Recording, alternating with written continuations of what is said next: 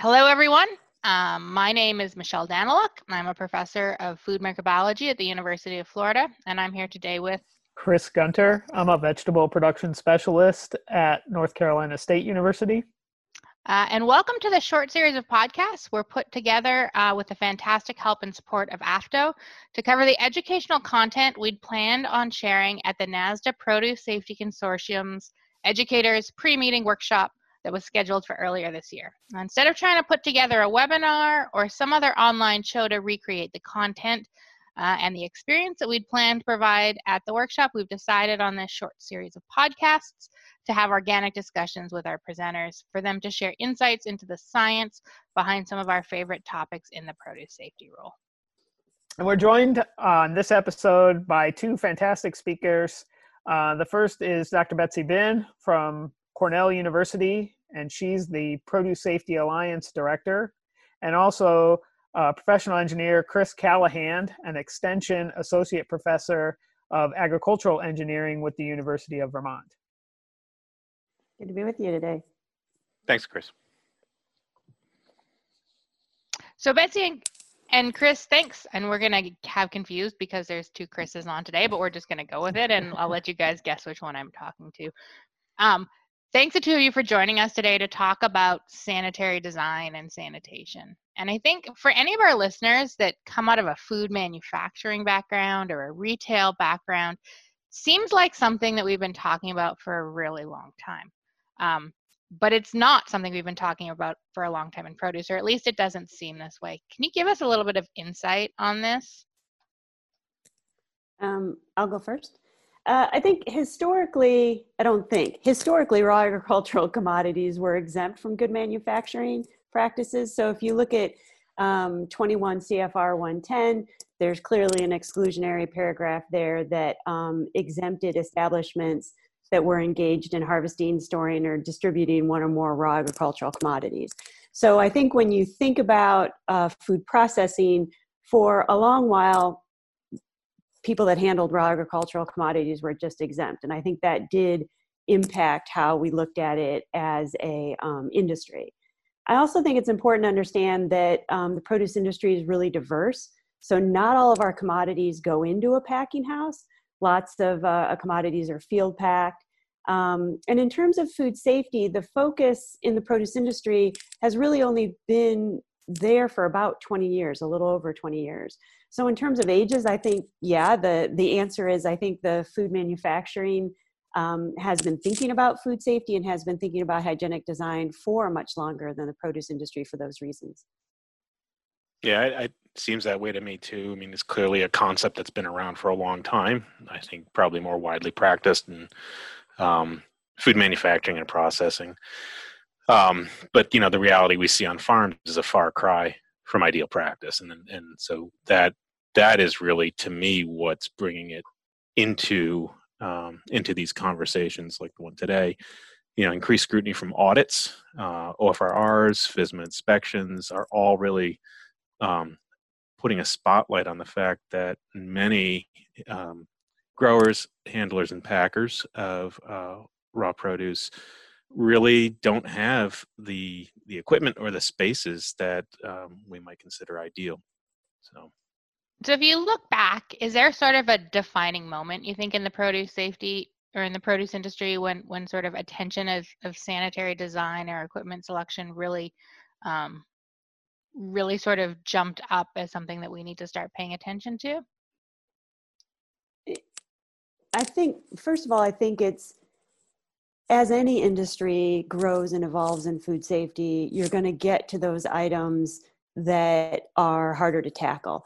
I think certainly in recent history, the 2011 outbreak in cantaloupe really put it on the forefront and pushed it to the top of the pile when you looked at how and why that outbreak happened. So I think that is a more recent harbinger of things to come, certainly is there. But I think within the produce industry, you got to take care of the things at the beginning. And again, it's an evolution of where they're headed. So I think that's my opinion. I think that 2011 outbreak really put it on the map, but I think it was coming anyway. I think there's also just this cumulative a result of hundreds of conversations following hundreds or thousands of farm visits, and even just conversations with peers, where we can all think of and describe pieces of equipment or pack houses that need some improvement, right? And describe them to each other. And the thing for me is you can only go through so many of those, and point out what's wrong before you need to be able to, before you feel it's the necessity of saying, what else can we do then? So when do we get to a piece of equipment that actually will improve the situation for this grower or packer? So to me, it's that there are certainly points in time, like Betsy highlighted, but I think there's also this cumulative effect of trying to provide technical assistance and education programs and just getting the feedback, if not this, then what? Right. And I also think one of the challenges, and you point this out about visiting farms, is every time you visit a farm, you see something slightly different and something slightly new. You see something growers are doing, or they're trying, or they're innovating. And sometimes those innovations increase risks, and sometimes they reduce risks. And I think, again, when we look at the diversity of operations and the diversity of commodities that we're handling, we see a lot of very different things, and tackling the problem becomes that much more challenging. Betsy, I just want to clarify one thing you said earlier on, where you said historically the produce industry has been exempt from GMPs. Essentially, they are still exempt from GMPs, correct? Well, as you know, the definition of a farm is not entirely settled yet. And so when we talk about good manufacturing as 21 CFR 117,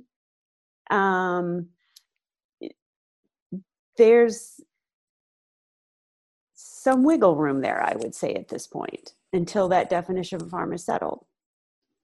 Okay. Do you disagree with that? What I was trying to get you to say, I'll just tell you now what I was trying to get you to say, is that if you read a lot of what is in 112 and in the produce rule, it reads very, very similar to those GMPs. That is true, but you didn't answer that question. Do we want to stop, and do you want me to say that? No, I think we're fine. We'll just let everybody listen to me saying what I wanted to try to get you to say. I think there is a good point there, though, about, it is the 112 really is recasting some standards, right? And I think that is what's putting a spotlight on this, at least in the past 3 years. So. Yeah, I think that's exactly sort of the point I was trying to get across, is that even if the farm definition falls out that packing houses are all exempt from 117 GMPs formally, a lot of what's in 112 puts a highlight on this topic area. I think that's true. I think the thing that is difficult for growers with some of the standards as they're outlined in 112 is there's a lot of flexibility, and they don't know how to interpret that flexibility or implement that flexibility. And so yeah, I agree there is overlap, but I still think it's difficult to take some of that requirement and translate it into all these different farms, all these different operations that are handling multiple different commodities. Very good. So I wanted to ask a little bit about, we mentioned hygienic design and sanitary design, and I just want to get a definition around that. So we haven't really talked about what it is. Can you give us that? The definition I use and I walk around with is intentionally creating or improving spaces and equipment so that they can be cleaned and sanitized as appropriate. And it seems simple. It seems like it's something that should be readily available. But I think, as Betsy's alluded to earlier, the options available to most growers, particularly below a certain size, are pretty limited, and the equipment clearly hasn't been designed or manufactured with that principle or the underlying principles in mind. I think too, Chris mentioned this earlier, when we talk about farm spaces and we talk about farm infrastructure, um, you know, different operations are packing outside under a tent or in a dry operation with a dirt floor, or in all these very different setups that make both understanding the definition and how to deal with the definition a little more difficult. And do you think it's possible to achieve sanitary design in those environments that are more open like that? Is it possible to get there? Oh, yeah. Yeah, for sure. Absolutely. So I think you guys have developed some tools to help people get there, right? Can you talk to us a little bit about those resources that you've got? Yeah, I'll start with some of the hygienic design resources we've developed. Betsy and I, a few years back, had an opportunity to look at this topic specifically with a whole produce, raw produce lens on, and we started digging into what resources existed, and many of them were focused on GMPs and the processing world, or the food manufacturing world. And so, and when trying to apply those to most produce farms and growers in particular, but also packing houses and aggregators, there's a pretty large gap, at least for many. And so our hope was to translate some of these principles into a form that would be more actionable and readily accepted by the produce grower world. So the first thing was trying to boil it down to a handful of key principles, and we came up with 5. And those 5 key principles are ensuring you have visible and reachable surfaces, food contact surfaces, smooth and cleanable surfaces, avoiding collection points or harborage points, including or building equipment and buildings from compatible materials. And then lastly, preventing contamination. So that last one is a catch-all for anything we might have missed. It does sort of aggregate a bunch. But trying to get down to those 5 key principles, and then we built a workshop around those, about an hour-long workshop that introduces first of all, the concept of hygienic design, gets into each of the 5 principles with some photographic examples of sort of what might not meet the principle, along a continuum to what might actually meet that principle or might be more aligned with it. And then we also have, as part of that workshop, we've incorporated a hands-on exercise that takes a checklist that's associated with the guide sheet or the fact sheet. And that checklist walks the user through the 5 principles in front of a piece of equipment or in a building, in a packing house, and it gives them the prompts to apply those principles and rate what they're looking at. So the guide sheet, and the checklist sort of form a combined experiential learning opportunity for growers and other educators to get more familiar with the concepts. Betsy, you want to add to that? I think the important thing when we talk about a checklist or grading, the key thing we're trying to get growers to recognize is, what does it look like when it is easy to clean, and what does it look like when it's not easy to clean? And if it's not easy to clean, do you have the resources, the personnel, the time, the equipment to overcome that challenge or not? And I think what's been most interesting about this checklist, and working with Chris, who's an engineer, which is always entertaining when you're a biologist, is helping growers understand, how do you apply it? Where's the value in it? There's value in it in evaluating equipment. There's value in it in evaluating your building. There's even value in it in thinking about how you set up a cleaning and sanitation program and where you want that focus to be and where the focus matters to reduce the risk. So it's also helping them identify those risk areas that then they can use a cleaning and sanitation program to address. So that's what I think has been really interesting about using these tools that Chris described with growers. The other key thing about it that we've learned in helping others get introduced to them is, or that has been reinforced, is we're often focused on the grade. What was the overall score of this thing? And the point is, consider it a snapshot, because you're going to be doing another one after you've made some changes. And so it's really about a differential, a comparison between one point in time and another point in time. That's one key point that we've gotten through evaluations of this work. And then the other thing is the value of having multiple people from the farm take part in that process. It turns out not everybody's applying the cleaning SOP the same way, or not everybody knows that a certain panel can be taken off, or not everybody's using the same detergent if they're using a detergent. So, using this as an opportunity to gather around a piece of equipment or in a space that you work in as a team, and think through it with a hygienic design and a cleaning and sanitizing SOP in mind can really be a good opportunity for the whole business. Mm-hmm. Yeah, one of the things I've had the chance to look at the tool and use the tool, and one of the things that I find very valuable about it is comparing pieces of equipment to each other when you're evaluating things that you want to purchase, for example. And, one of the things that I'm sure you guys do, and many of us who are listening do, is as we're walking around a trade show at a produce convention, for example, and looking at brand new pieces of equipment that are out there for sale in the industry, ready to go to growers, looking at that from a hygienic standpoint and noticing that, some of these parameters are just not being met by this new equipment. Can you talk a little bit about that and how the industry is addressing that? I'll let you go first, Chris, because you know I got thoughts on this one.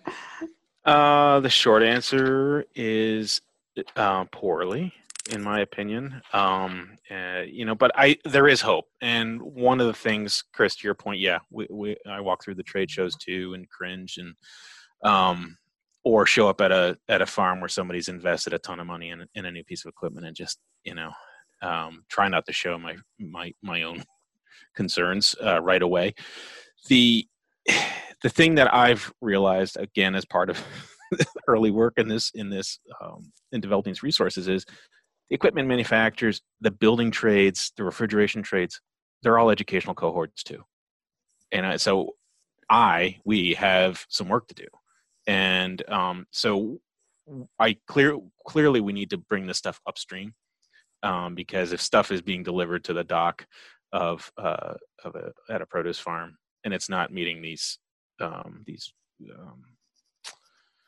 principles, then how can we expect the growers to be aligned with them? So to that point, we did just submit a USDA food safety outreach program proposal that's focused specifically on that. So it's extending the educational programs around hygienic design and cleaning and sanitizing to more states, more growers, training more trainers.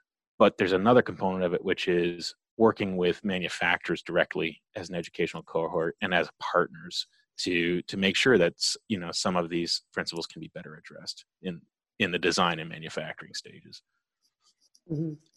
And I think your point, Chris, about comparing pieces of equipment and using the tool to do that, I think is really important. Chris and I, on another project, we've been buying equipment.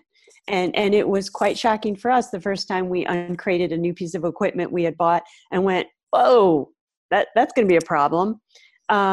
And it's true. And these are the exact same thing growers are facing in the sense of trying to make a decision about when to upgrade equipment, when you have the money to upgrade equipment. This isn't cheap stuff we're buying, right? This isn't hundreds of dollars. This is $10,000, right? And so I think, again, it's that evolution. We're all moving in that direction together. And I think, as Chris pointed out, the key thing that's going to make this successful is that collaboration. We all have to have a vested interest: the manufacturers, the growers, the extension educators, the regulatory personnel, because it's a process that we're all moving forward with. And I think that's the very hopeful part, is that I do see, Chris and I have talked to different manufacturers, And people are interested. The manufacturers are interested in the discussion. It's not that they're disinterested. I think sometimes they just don't know what those expectations are. As Chris pointed out, they're their own educational cohort, and there needs to be work there. I think there also sometimes are competing, what I'd call competing design goals. I mean, they're not necessarily, the guiding principle for them is not selling a piece of equipment that's easy to clean. It's selling a piece of equipment that cleans produce. And so there's, the secondary need for it to be easy to clean there's a bit of nuance there.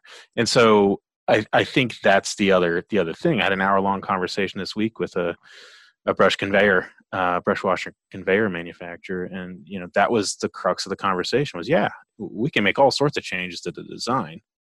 Is it going to clean the produce the same way? And so they do. They are focused on delivering something of value to their customers. Our job is to make sure they can do that without also delivering something that takes value away in the form of produce safety risk. And that's the other thing I think that gets so often overlooked when we talk about this is the value. What is the value to a grower if you have a piece of equipment that is designed with sanitation in mind? What's the value? The value is takes less time to clean. The value is use less detergent. The value is maybe you even get better end product quality. I was talking to a grower about some of the stuff because it's garbage in, garbage out, right? And if you have less garbage going in, you have less splits going through, you have less contamination being spread, that's better end product quality. I think that gets missed a lot. And I think too, when we talk to manufacturers, they talk about, okay, we're willing to make these changes, but it'll make it more expensive, right? And we think the growers are willing to pay this much, whatever level this is. We don't think they'll pay for the extra enhancement of sanitary design. And I think what needs to be conveyed is very clearly, what are those both economic benefits and post-harvest benefits that growers can expect if they have a piece of equipment that's easier to clean? And I think that's very important, and I think that gets lost in a lot of our messaging.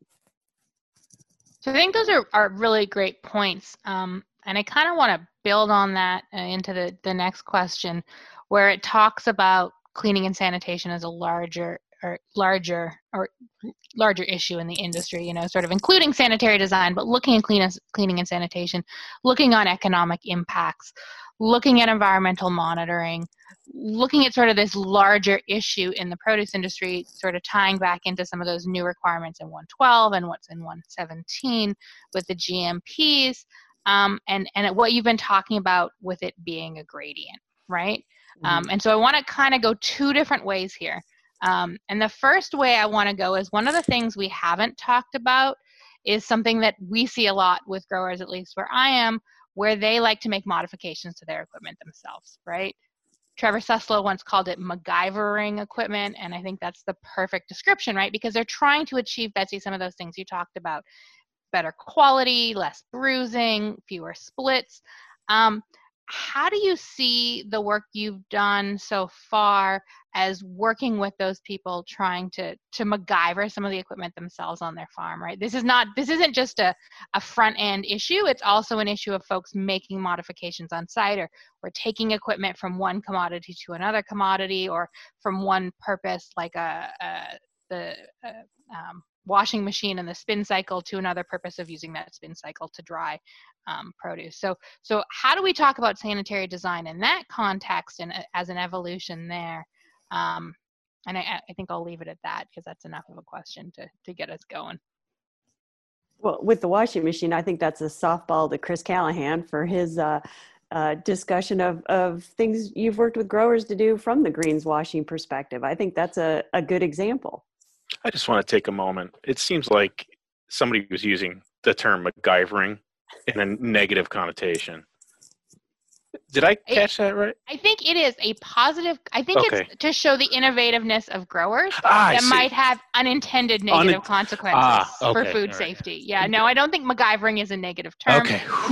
I think similar to MacGyver in general, there might be unintended negative consequences to the MacGyvering that has occurred on the TV show. Yeah. Just to be clear, there will be no bad-mouthing MacGyver on this podcast. It's about the shrapnel, not the explosion, Chris. Just relax. It all ends up okay in the end on every episode. Right. So aftermarket modifications, unintended consequences, absolutely. And that was one of the guiding principles in coming up with these hygiene design principles, and also in having a tool that could be used to prompt um, those doing modifications with specific questions about, I'm planning to do this. How, if I review this with some other people, how would it rate? How would it rate in terms of a cleanability index or something? So, so the idea of how could these resources be used, I think one way is if you're looking at a line as a team and note that there is a piece of cardboard that's been added to direct produce away from a sharp edge or something like that, right? And that piece of cardboard is clearly not cleanable from the perspective of the team. It might guide the discussion into, why is that sharp edge even there? Can we address the root cause, which is the thing causing damage to the produce as it rolls along, rather than adding a deflection, a piece to deflect the produce away from it? Or is there something we can do with the speed of the product without limiting throughput or something? So the idea of it all is to give people a foundation for thinking through specific instances and trying to get to root cause, and also thinking through what the unintended consequences might be for making changes. To Betsy's point, we've applied these principles to the dreaded washing machine green spinner conversions, which for over a decade have just been really rough from a cleanability perspective. And it really has helped to take that approach and flip it on its head and start from scratch. I mean, it's a very accessible technology for many small and medium-sized growers of leafy greens. And we could look at it and say, why is anybody doing that? They shouldn't be doing that. Or we can look at it and say, how can we do this better? And that was the approach we took. And we went and we started and said, what are the problems with the washing machines that are being converted that are hard to clean? And it turns out, well, they weren't made to dry greens, right? So let's start there. And the deeper look into it also pointed out, well, there's all sorts of different washing machine types, and they're not all the same. And so there are specific manufacturers and models that get you further up the curve in terms of cleanability if you start with them, as opposed to taking something else and doing a lot more work to it to make a basket fit, or whatnot. So that's been the approach, is taking the hygienic design principles and it gets you a little bit deeper into the design and conversion work. I think to get there, though, you have to start with understanding that food safety is an issue, and you have to think about what you're doing, and you have to think about what are the risks associated with it, right? And that's where I think, when you mentioned in this question, Michelle, you said something about environmental monitoring. Well, people love to talk about environmental monitoring, but if you haven't actually put a cleaning and sanitation program into place, you're really not ready to do environmental monitoring. And I think that's when we talk about the evolution, that's the important part, is to get growers to understand it all starts with housekeeping, right? It starts with organization. It starts with keeping non-produce handling tasks away from produce handling areas, right? And then as you move, you can start tackling these different things: sanitary design, assessing equipment, developing cleaning and sanitation programs. So I think to me, that's the evolution.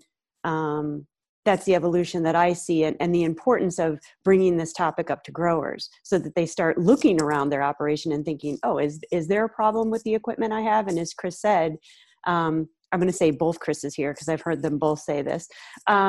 Things like, will slowing the belt down stop that edge from being an issue, right? Is there a way to handle that doesn't necessarily mean putting in that cardboard bridge or a piece of carpet, which is our all-time favorite item? Yeah, piece of cardboard is our favorite item, followed closely by pool noodle is high on my list as well. I would go carpet, pool noodle, cardboard in that order, I think. Bingo. Yeah. I think that's a bingo. That's a bingo. On the left-hand side of the card. So just sort of to pull it all together, when you guys look at the literature that's out there and the work that's been done in this area and what's been published, are there any gaps that you find where we really need more research to benefit the produce industry? Or is this area really an area where we need to spend more time just on education? I think there's a fair bit of research to be done, but maybe I'll start with research that's maybe a little unconventional in the context of academic research. I think there's a fair bit of work that we could do with technology transfer. So there are industries that have cleanable foams or encapsulated foam, for example, that could be a reasonable retrofit if you're having a bruising issue somewhere in a hopper or on a conveyor fence. Rather than putting adhesive foam on that's introducing a higher bridge point, we could put cleanable foam on there. So, so these things these issues have been addressed in other industries to some degree. Whether they're cost effective or not, we need to look at that. But that's something I've learned is there are other industries we can draw from to find better solutions than what are currently mainstream. And so that's not bench research, and that's but that's transferring technology from one industry to another. It does strike me that there seems to be, and this is an engineer talking about biology, which is always dangerous to Betsy's earlier point, but it seems like there's endless work to be done on prevalence, survivability, and transmission of human pathogens. I mean, I'll kick it to Betsy and Chris and Michelle to tell me if I'm wrong on that one. But. Yeah, I think the other thing is that in produce, again, the diversity and sensitive nature, the bruisability, produce is not like other commodities, right? And so I think that creates challenges, and I think that opens up research opportunities. I also think different commodities, different post-harvest handling, right? Some commodities we wash, some commodities we don't. I think that adds to what Chris was talking about as well. I think there are definitely technologies that we need to look at to adapt to the produce industry, to see if they're affordable, to see if they work, to see if they increase or decrease risks. And I think that's true of some sanitation technologies as well.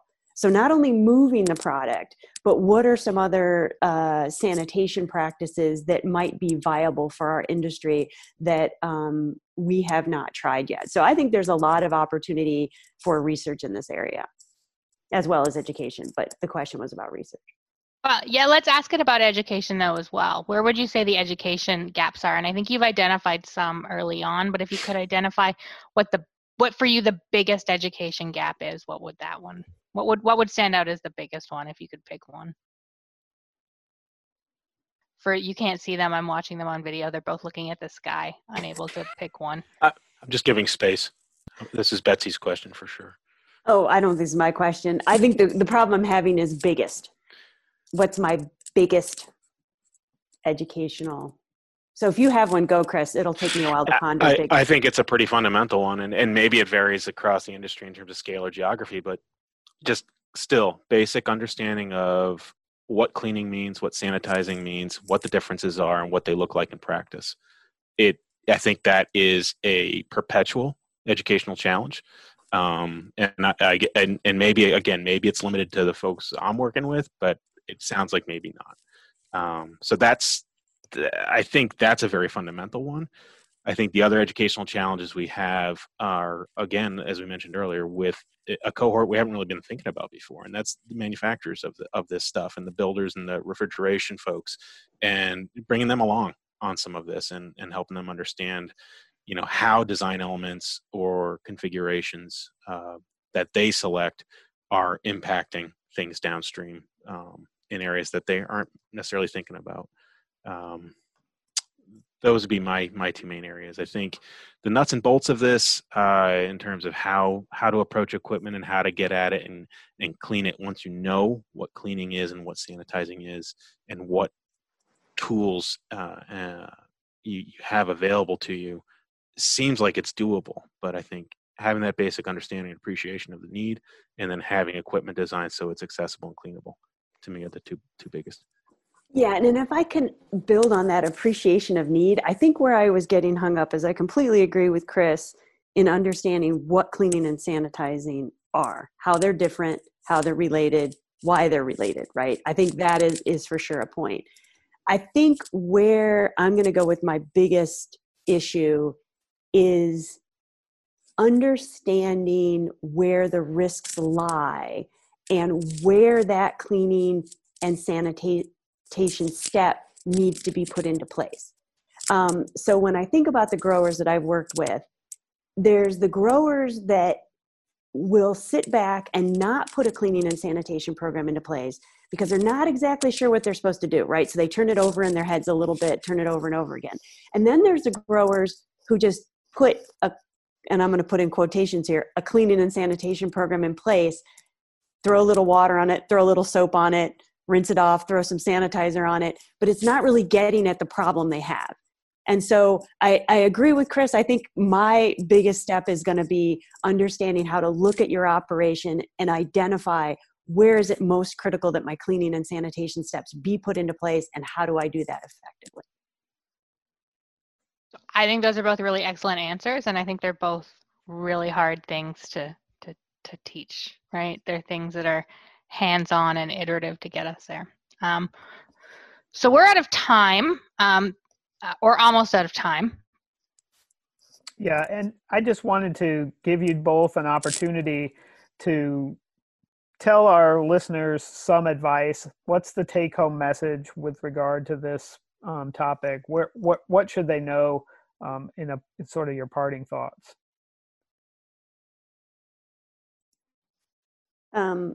I would say parting thoughts are this.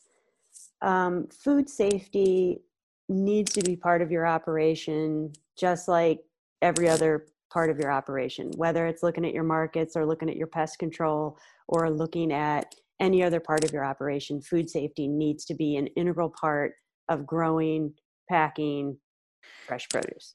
So if as a grower you haven't really thought about it or haven't thought about it as an integrated part of your operation, that needs to happen. When you take that to the next step and you're talking about, okay, how do I establish a cleaning and sanitation program that is effective for my operation? What I want to say is no matter what size farm you are, small, medium, large, super duper small, since people seem to argue just how small they are, you can develop and implement an effective cleaning and sanitation program.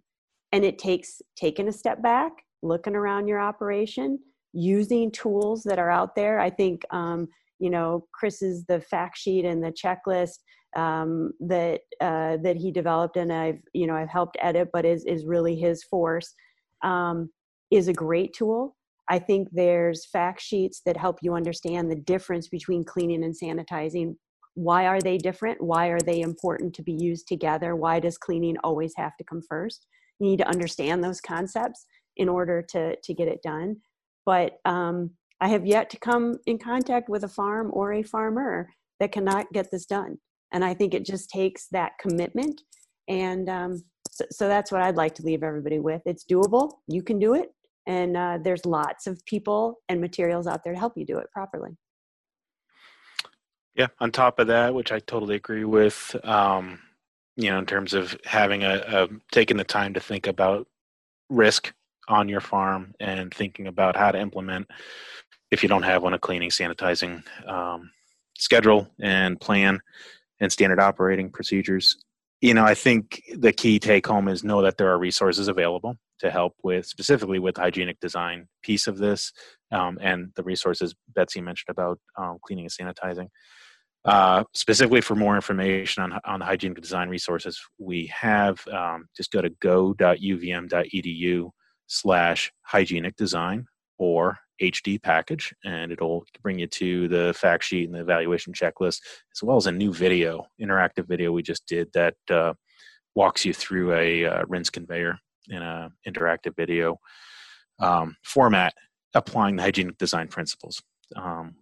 The other thing I'd say is, one step at a time, bite-sized pieces, just use the information and start in one place. And to Betsy's point, maybe it's the place with the highest risk from your perspective, or maybe it's the place where it might be the easiest to take that first step. Either way, I think is valuable.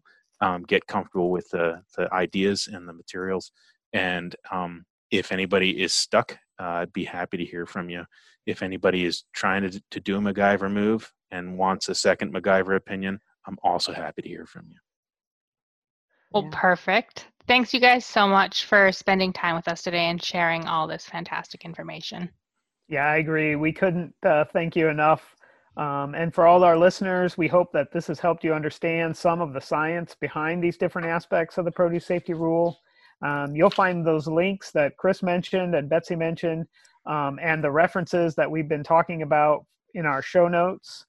And if you do have any follow-up questions, please reach out to me or Michelle. And if they pertain to hygienic design, reach out to Betsy and Chris directly, if that's okay with you two. For sure. Great. All right. Well, as we mentioned initially, our intent in this is to share some of the content that we'd hope to present at the NASDA Produce Safety Consortium Educators Pre-Meeting Workshop.